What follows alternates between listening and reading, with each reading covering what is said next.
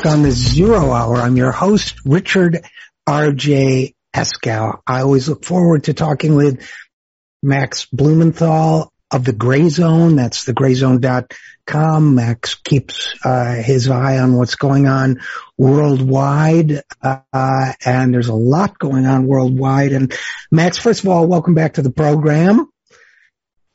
Great to be back. Good to see you. Good to see you too. And I thought we might start with, there are interesting global tectonic shifts, it seems to me, underway, and two signs of that might be, you know how before there's an earthquake, farmers say like the animals are restless. It sounds like a disparaging analogy. It's certainly not meant to be, but the birds fly in a certain way and the weather seems to change and all that. I feel as if there's earthquake weather politically around the world right now and economically. And I think people are starting to react to what's being done to them, which I consider a fascinating, potentially hopeful sign.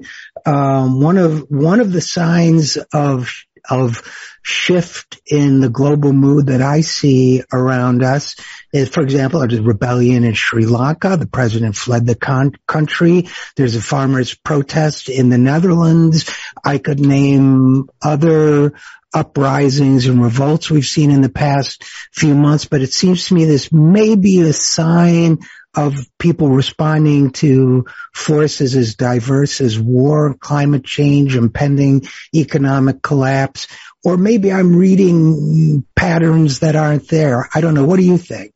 Well, you wouldn't be the only one reading patterns that aren't there. I mean, everyone from the economist to the German Interior Minister, Nancy Faeser, has warned of radical protests. That's the German Interior Minister's words, coming this fall and winter as a result of fuel shortages and food shortages due largely to the proxy war in Ukraine, which I consider to be a war of choice by the West, which chose to provoke Russia. But before we get into that, it's important to play off this nature analogy you used. Whenever there's a massive wildfire, you see the animals come running down from the hills. They have this innate ability to survive, and they understand when they're threatened. Here, what we have across the world, or in much of the world, are the plebeians, the people running from their elites, who are the real threat. They're realizing that they are the real threat to their survival, and that their elites are in many ways operating in lockstep, enacting policies that are antithetical to the survival of humanity.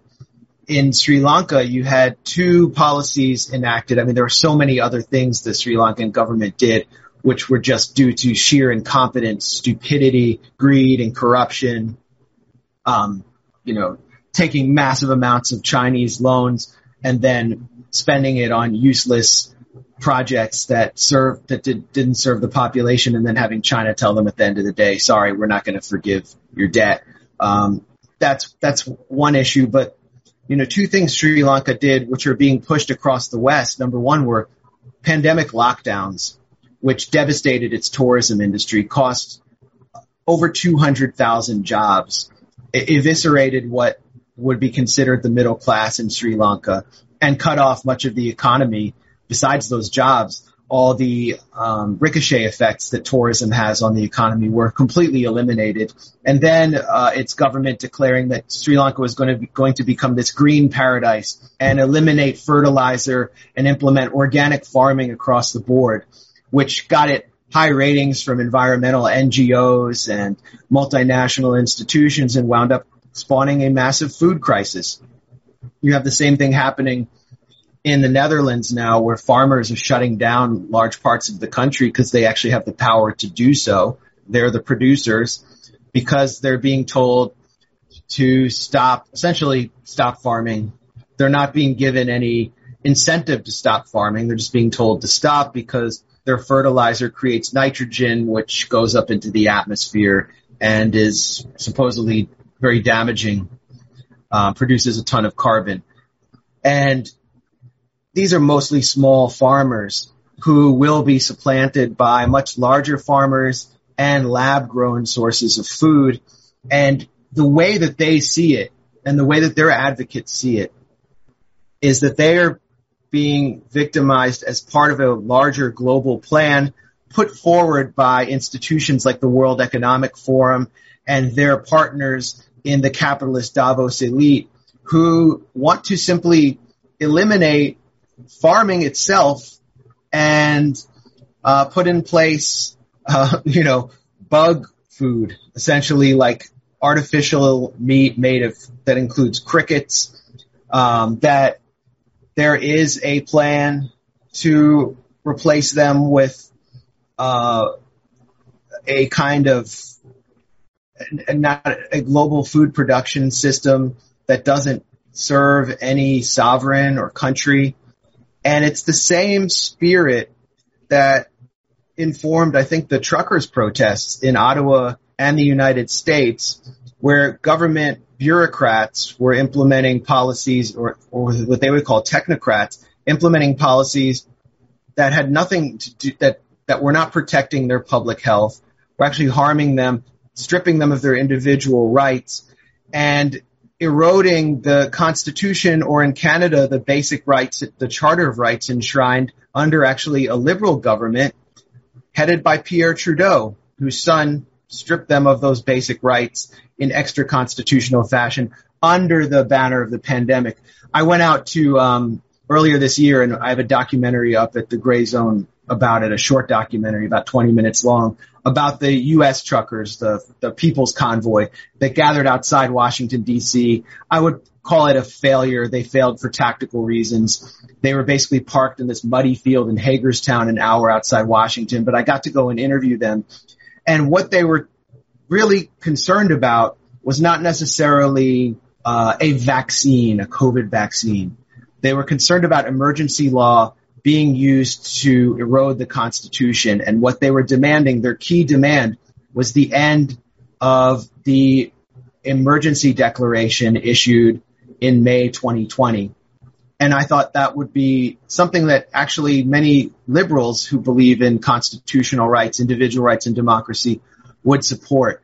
So what we're seeing here, and we haven't even gotten into the Ukraine war, is a faction of, well, in Sri Lanka it's different, but in the West you have people who are producers, or they're shipping the food. They have the power to do real damage to economies through their protests, and they are protesting what they see as the erosion of individual rights by a kind of radical center, which is itself guided by technocratic mandates and a series of policy prescriptions that are crafted not in capitals where there are elections and votes that determine the people behind those policies, but in a gathering place for the global capitalist elite, which would specifically be Davos. So they're called conspiracists. They're accused of spreading disinformation. I personally think that they are actually onto something, and I can elucidate that more clearly. They're also called far right, white nationalists, hateful, Nazis, and at the same time, their protests are spreading. They will spread, and we could possibly see martial law in parts of Western Europe by this winter as a result. Let me try to draw a parallel and see what you think, and give me a second to kind of sketch it out. Recently, there were some stories around the author of a very popular novel called Where the Crawdads Sing, which I haven't read and don't intend to, but she spent some time in Africa with her husband, and the husband apparently was implicated in the murder of a poacher. He was a conservationist, and the poacher was poaching elephants or something, and I knew something about it. I'd been in Africa several times, and I had, seen something of the anti-poaching movement, which was basically, it's a good cause trying to preserve, wildlife, rhinos and elephants and so on. But there is a collusion between the people who are trying to survive in these countries and then Westerners and other elites who come in to preserve the animals at the cost of the livelihood of the people who live there. So this is not a matter of conflicting local values. It's a matter of elite values, which, many of us will be sympathetic to, versus local survival. And I also did a piece around that time, 2014, about Thomas Friedman writing about Mozambique and sort of cavelling, for lack of a better word, about Mozambique's ambitions to be an eco-friendly economy at the same time that it, I believe had the poorest standard of living of any country in the world, and so on and so on. So you have this kind of collision of elite values that sound good and high-minded. Meanwhile, people are starving and dying and so on. So I think what I'm trying to get at here is these high-minded values that everybody can get behind, but the people who are paying the price for it are working people. The people who are expected to sacrifice are the people who are suffering already, while the people at Davos and, maybe at foundations and think tanks and elsewhere with six-figure salaries or more, are coming up with wonderful plans and being airlifted into these countries for thousands of dollars a day. You got what I'm driving at, right? No, it's a great analogy. And we should also interrogate, especially those of us who come from the left or more progressive backgrounds, should interrogate whether these plans that seem well-intentioned actually work, and why the people who are most victimized by these sweeping policies that are crafted in incredibly undemocratic fashion see them as Malthusian. They see them as some aspect of population control. Why do they think that way? Can we just dismiss them as conspiracy theorists? Consider the emergency declaration in March 2020, which gave way to the lockdowns and quarantines and school closures in the United States. There are study after study showing the Johns Hopkins University study, University of Munich study about Germany's lockdowns, which were much more intense than those of the United States, that they did absolutely nothing to slow the spread. What we do know, and this you can just open up yesterday's edition of the New York Times to see the toll that these school closures took on poor youth going to public schools who are deprived of schooling, is that they did enormous social damage, may have killed tens of thousands of people. A new UNICEF report, I believe it was UNICEF, it was a UN report, found that children around the world missed their routine vaccination appointments as a result of the lockdowns and the disproportionate focus on COVID vaccinations. We saw a spike in violent crime in 2020, especially crime with handguns, homicides. That was unprecedented. A spike in opioid deaths that was unprecedented.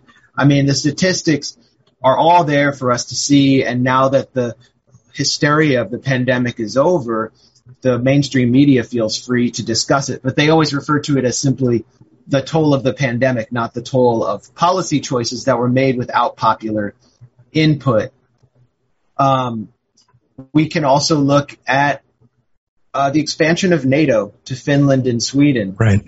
These votes were not taken through a referendum or a plebiscite. They were simply declared by leaders who obviously have no understanding of their implications, including one of the youngest leaders in the world in Finland, Sanna Marin. And why did the Finnish government say that they were taking this vote to expand NATO to Russia's borders, to end Finland's traditional stance of neutrality towards Russia, or at least a kind of balanced foreign policy that is based on its own national security concerns and geopolitical kind of its geographic location? They said that they needed to, that they could not allow the public to have any input on this vote because of the fear of Russian active measures or Russian propaganda corrupting the public's mind.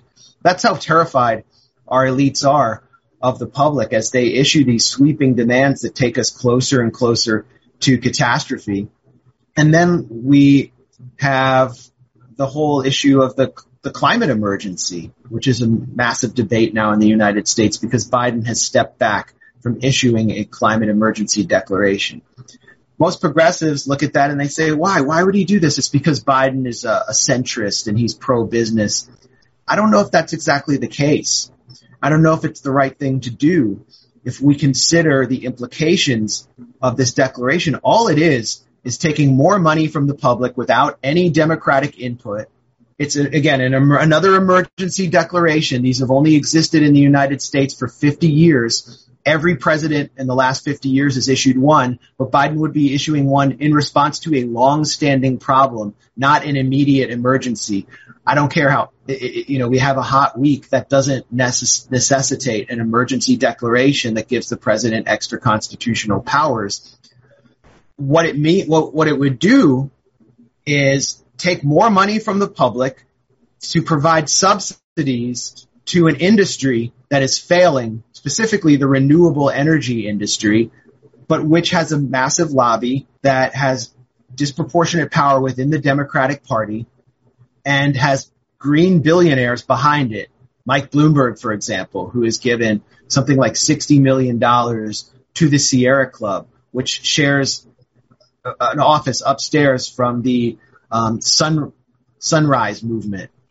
And Mike Bloomberg has invested heavily in green technology because it represents the future, or a future trove of profits for the global capitalist class, trillions of dollars of profits that have been untapped. Why? Because this is a new technology, electric lithium batteries. And what does this technology rely on? Does it rely on just the air and the air blowing and the sun beaming down into solar panels? No, it relies on heavy mining specifically in the global south, in places where it's impossible to regulate illegal mining like the Congo, where children are deep in those mines. Heavy mining that has driven global instability, that helped drive the coup in Bolivia. Elon Musk, one of the mavens of solar and other green technology, boasted that we'll coup whoever we want after Bolivia's President Evo Morales was literally run out of the country by right-wing forces. Bolivia is a center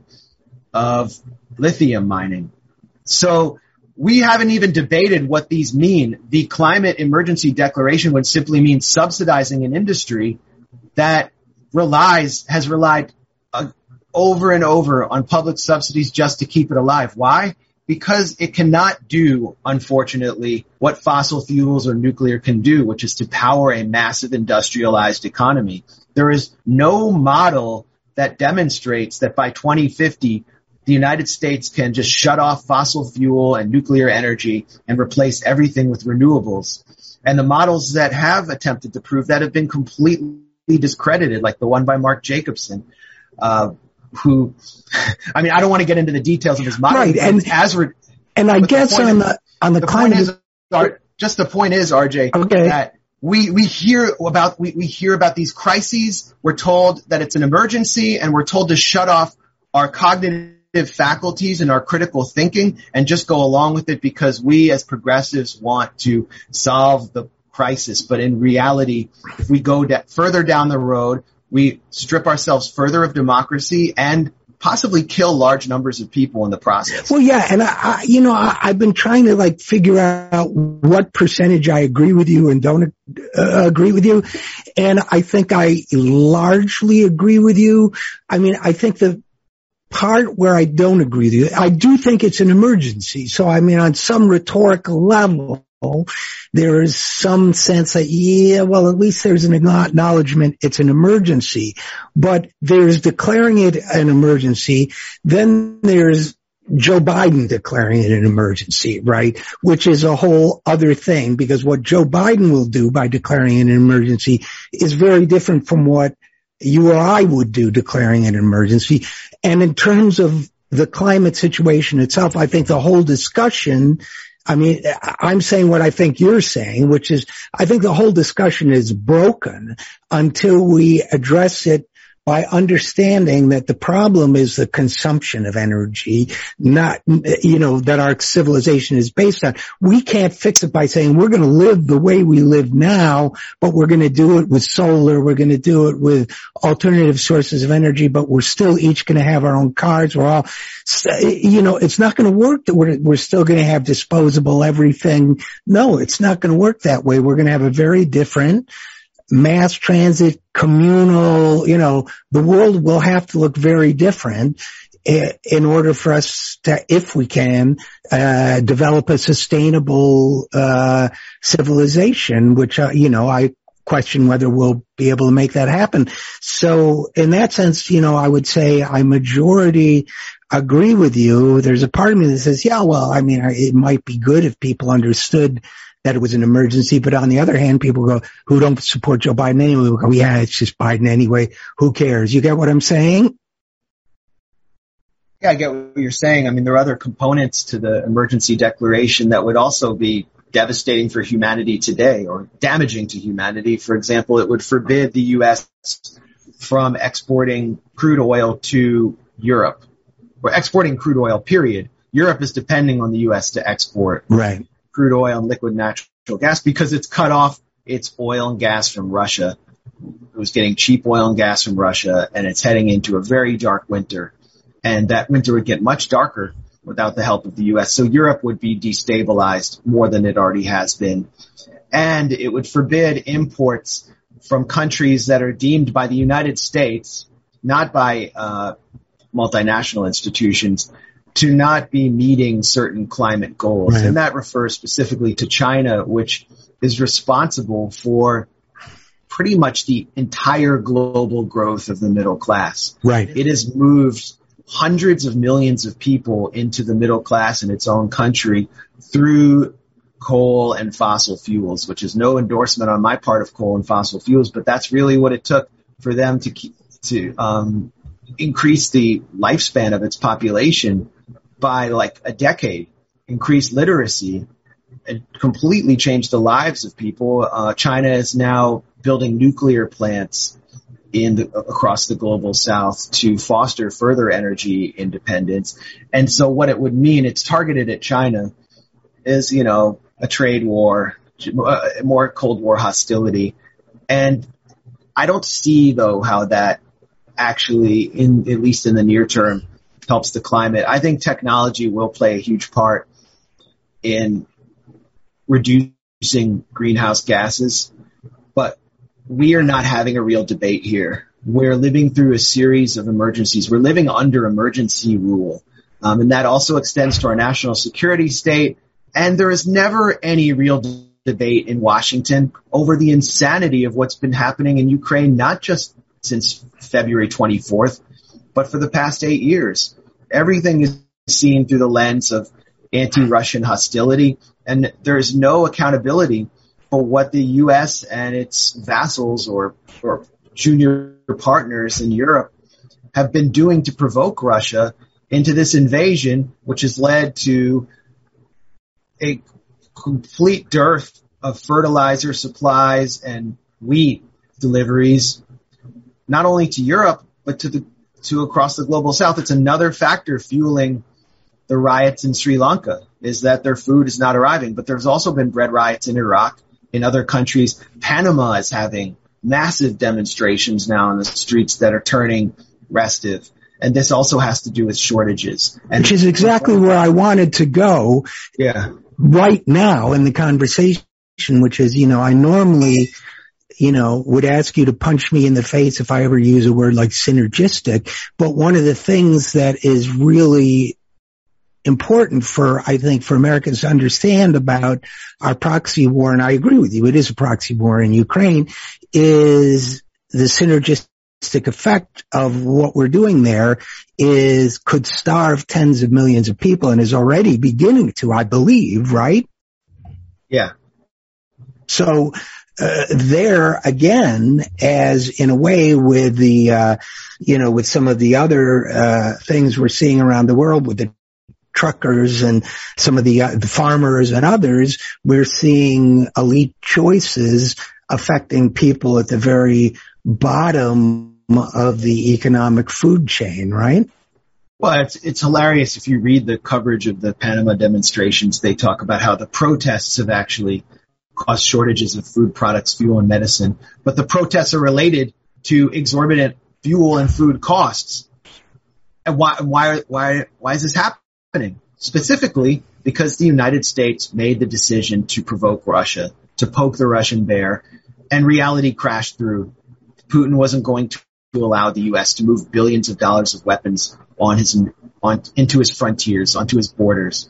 Putin and the Russian public, this war is extremely popular in Russia because it is a war of national survival. They don't want to go back to the 1990s when they had lost their sovereignty and were under the control of the U.S. and by extension the IMF. That's how they see it. Right. So it's an existential war for them, and they're not paying the same cost because they are a producer nation as nations who run along import-export lines like Panama are. And so this is going to continue to spread. And once again, we're not having a debate.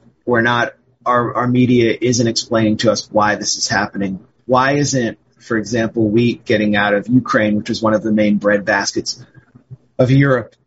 It's not because Russia will not allow it to come out. It's because the Ukrainian military mined the Odessa harbor to prevent a Russian amphibious assault, which right now is not forthcoming. Maybe it will in the future. But the Ukrainian military refuses to remove the mines. And the U.S. continues to push Ukraine to fight instead of negotiate some form of neutrality. There's this mantra in Washington about preventing Putin from having an exit ramp. Jim Risch, the senator from Idaho, said we need to keep this war going as long as possible. And well, we can deduce from that there is a lot of money to be made off this war in Washington. The $40 billion aid package to Ukraine, which every member of the Progressive Squad voted for. AOC. Even Barbara Lee voted for it, I believe. Barbara Lee voted for it on the grounds. She told MSNBC that it had to be done because of Russian disinformation. That was her explanation. It was completely incoherent.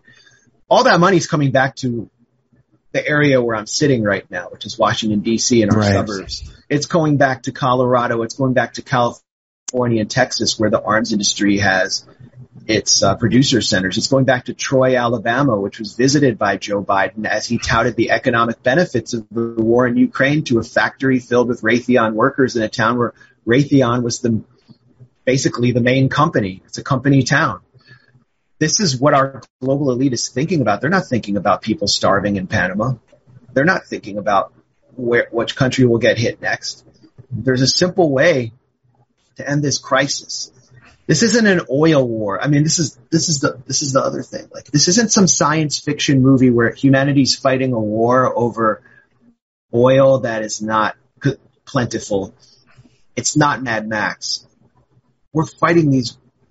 People are starving and suffering because of wars of choice and economic wars that have cut off energy that is plentiful, cheap, and just sitting there waiting to fuel homes all across Europe. And all our leaders need to do, or not really our leaders, all these elites need to do is simply end the war.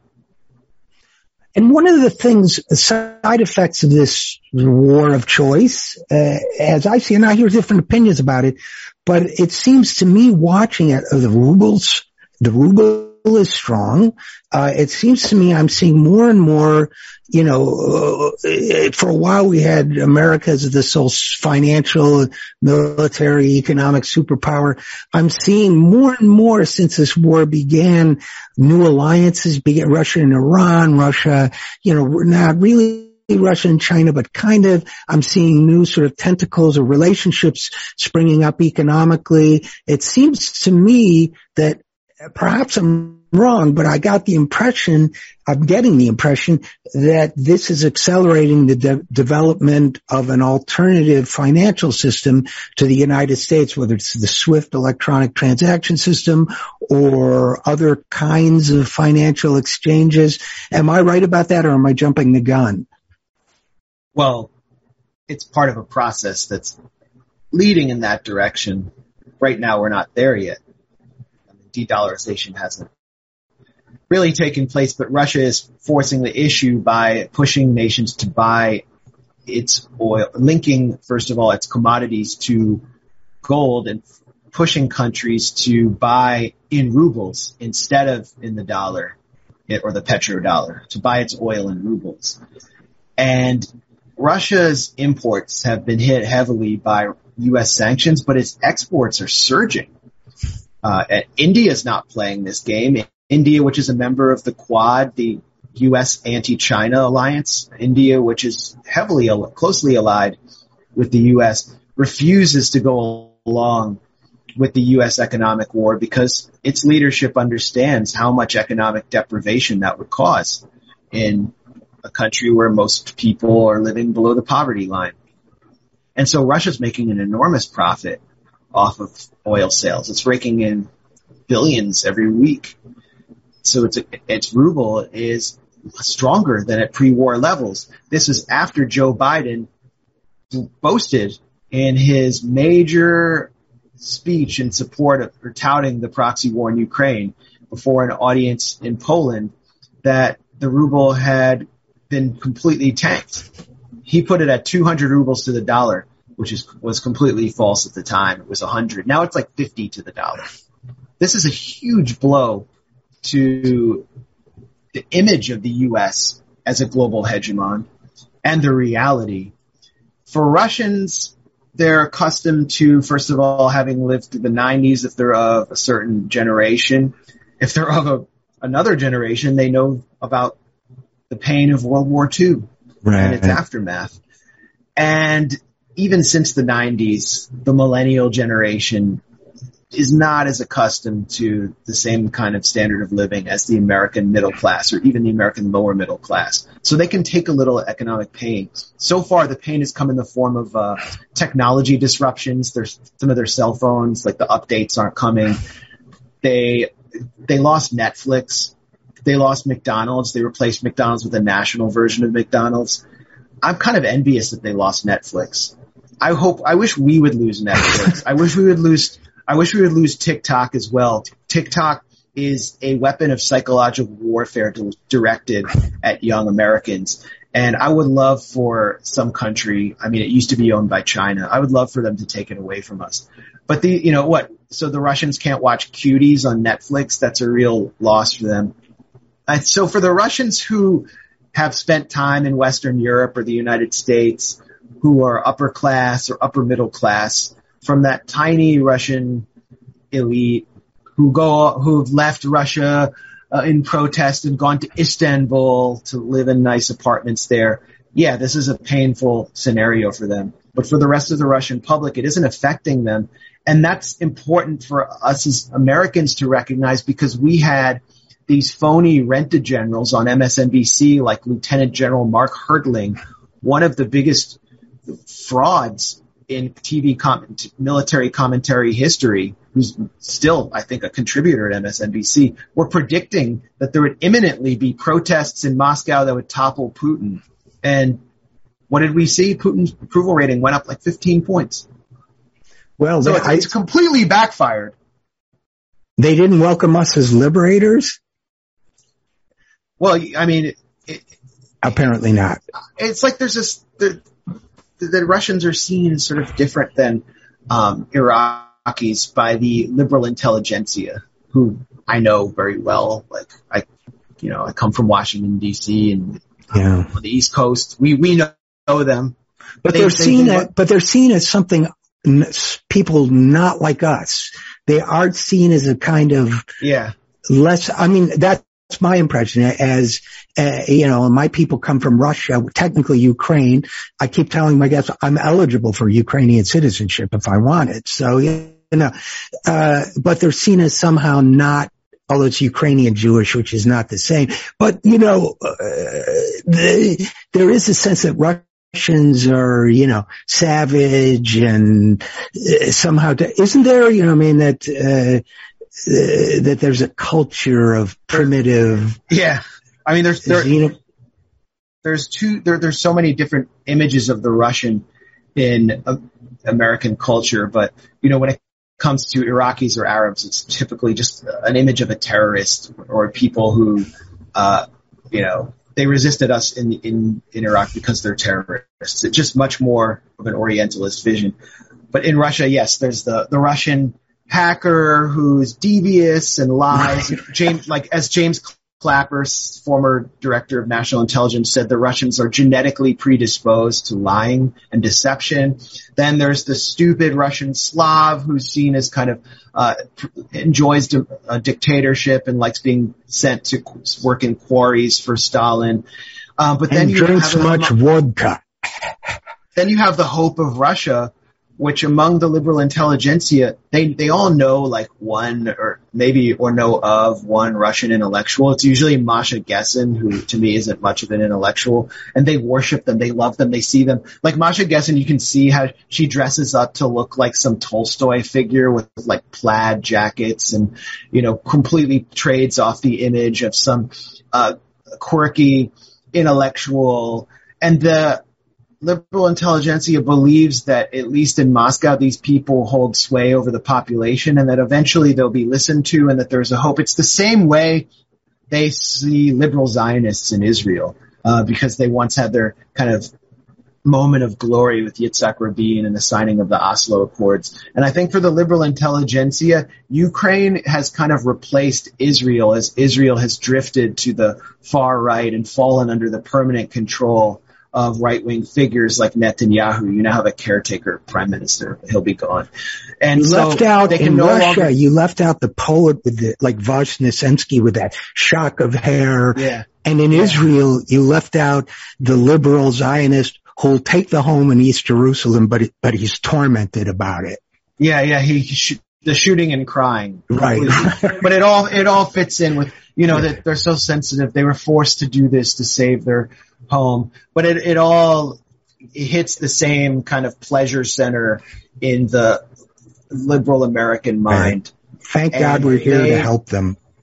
So I see, Ukrainian flags every day when I go out across the river from where I live in Washington. I live in a mostly black area of Washington, Ward 8.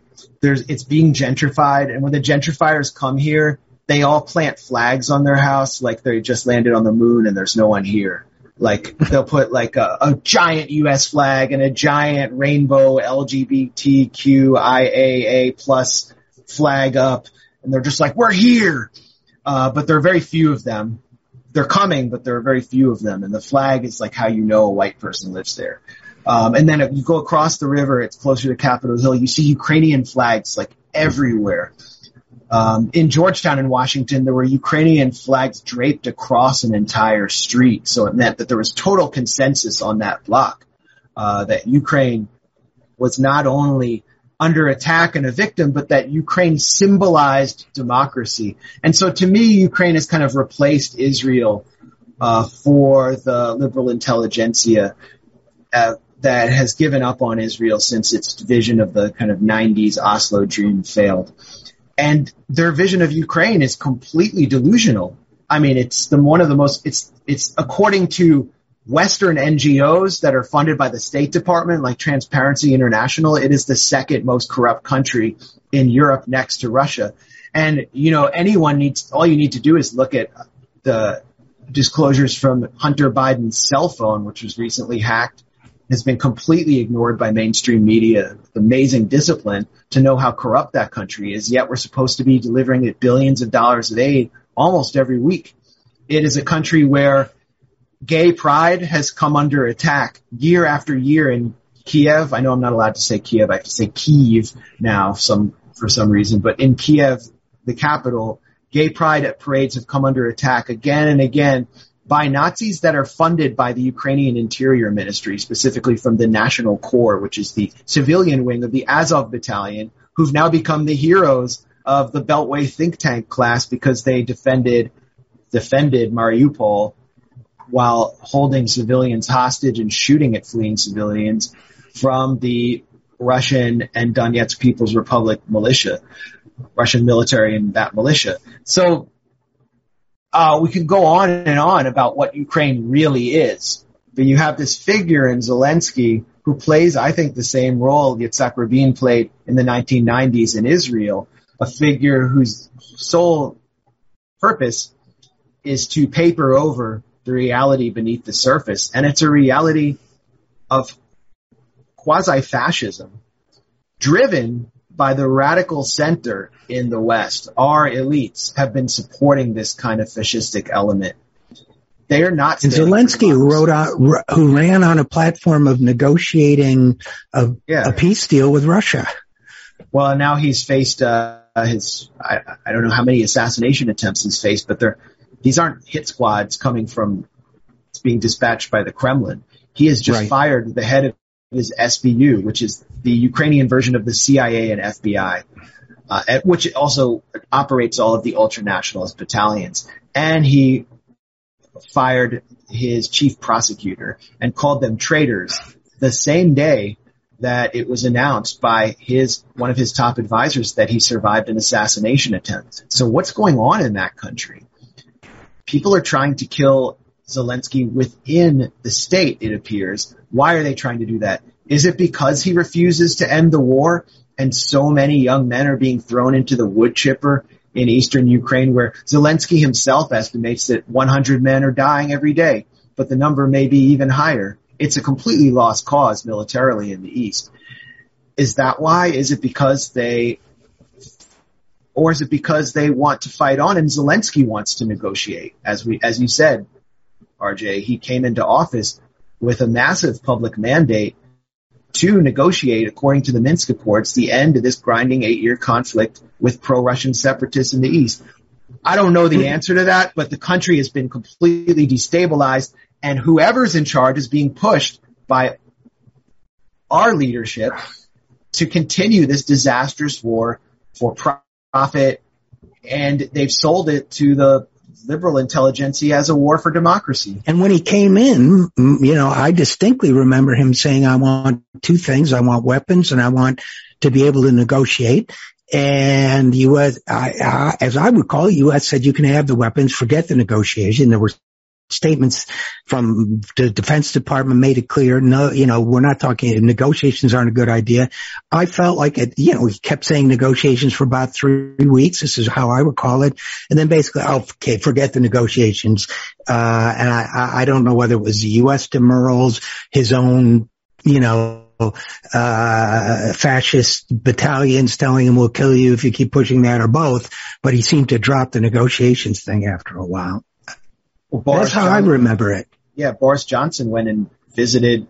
Oh, right. Kiev before Boris Johnson was himself afflicted by the Putin curse and has now been is due to be replaced by some clown of the Tories any minute or any day. He went to Kiev, according to Pravda Ukraine, one of the top Ukrainian papers, to demand that Zelensky not negotiate an end to the conflict. Britain, the UK, has gone further than the United States and further than any country in pushing this war. Yeah, that was insane. Well, listen, Max, there are a million things we could talk about, so we'll just have to have you back. But it's great to catch up with you, even though, things are insane. So, well, I think it's an opportunity, and it's sad to see that the left and whatever remains of the anti-war movement has not been seizing this opportunity. It's an opportunity to push really hard for an end to this conflict, to explain to Americans that NATO expansion has led to a rise in their fuel prices and a worsening of their economic situation, to explain the cost of empire to people, and to get out in the streets and campaign against the real threat that we face. The real threat, not to say that the right wing is great and the right wing does not threaten particularly marginalized people, but the real threat we face is not from the far right. It's from the radical center. And this is an opportunity for the left to actually stand up and get in the way, form a popular front in defense of the survival of humanity, because that's what we're talking about here. And it would be a real tragedy if, when the global protests hit, and they're going to happen, as we talked about at the top of this conversation, that the right would be able to co-opt them to advance its own agenda. You're absolutely right. And one shorthand way for the left to remember what to do is wherever there's cops beating up a guy and wherever somebody doesn't have enough to eat, seriously, that's where the left, the left remembers that, more often than not, they'll stay on the right side of this struggle and they'll be able to build that popular front, right? Inshallah. Yeah, inshallah. All right, man. So Max Blumenthal, thegrayzone.com. Latest book is The Management of Savagery. As always, great talking with you. And as always, thanks for coming on the program. Thanks for the great conversation, as always. We'll be right back after this. I'm Richard R.J. Eskow, and this is The Zero Hour.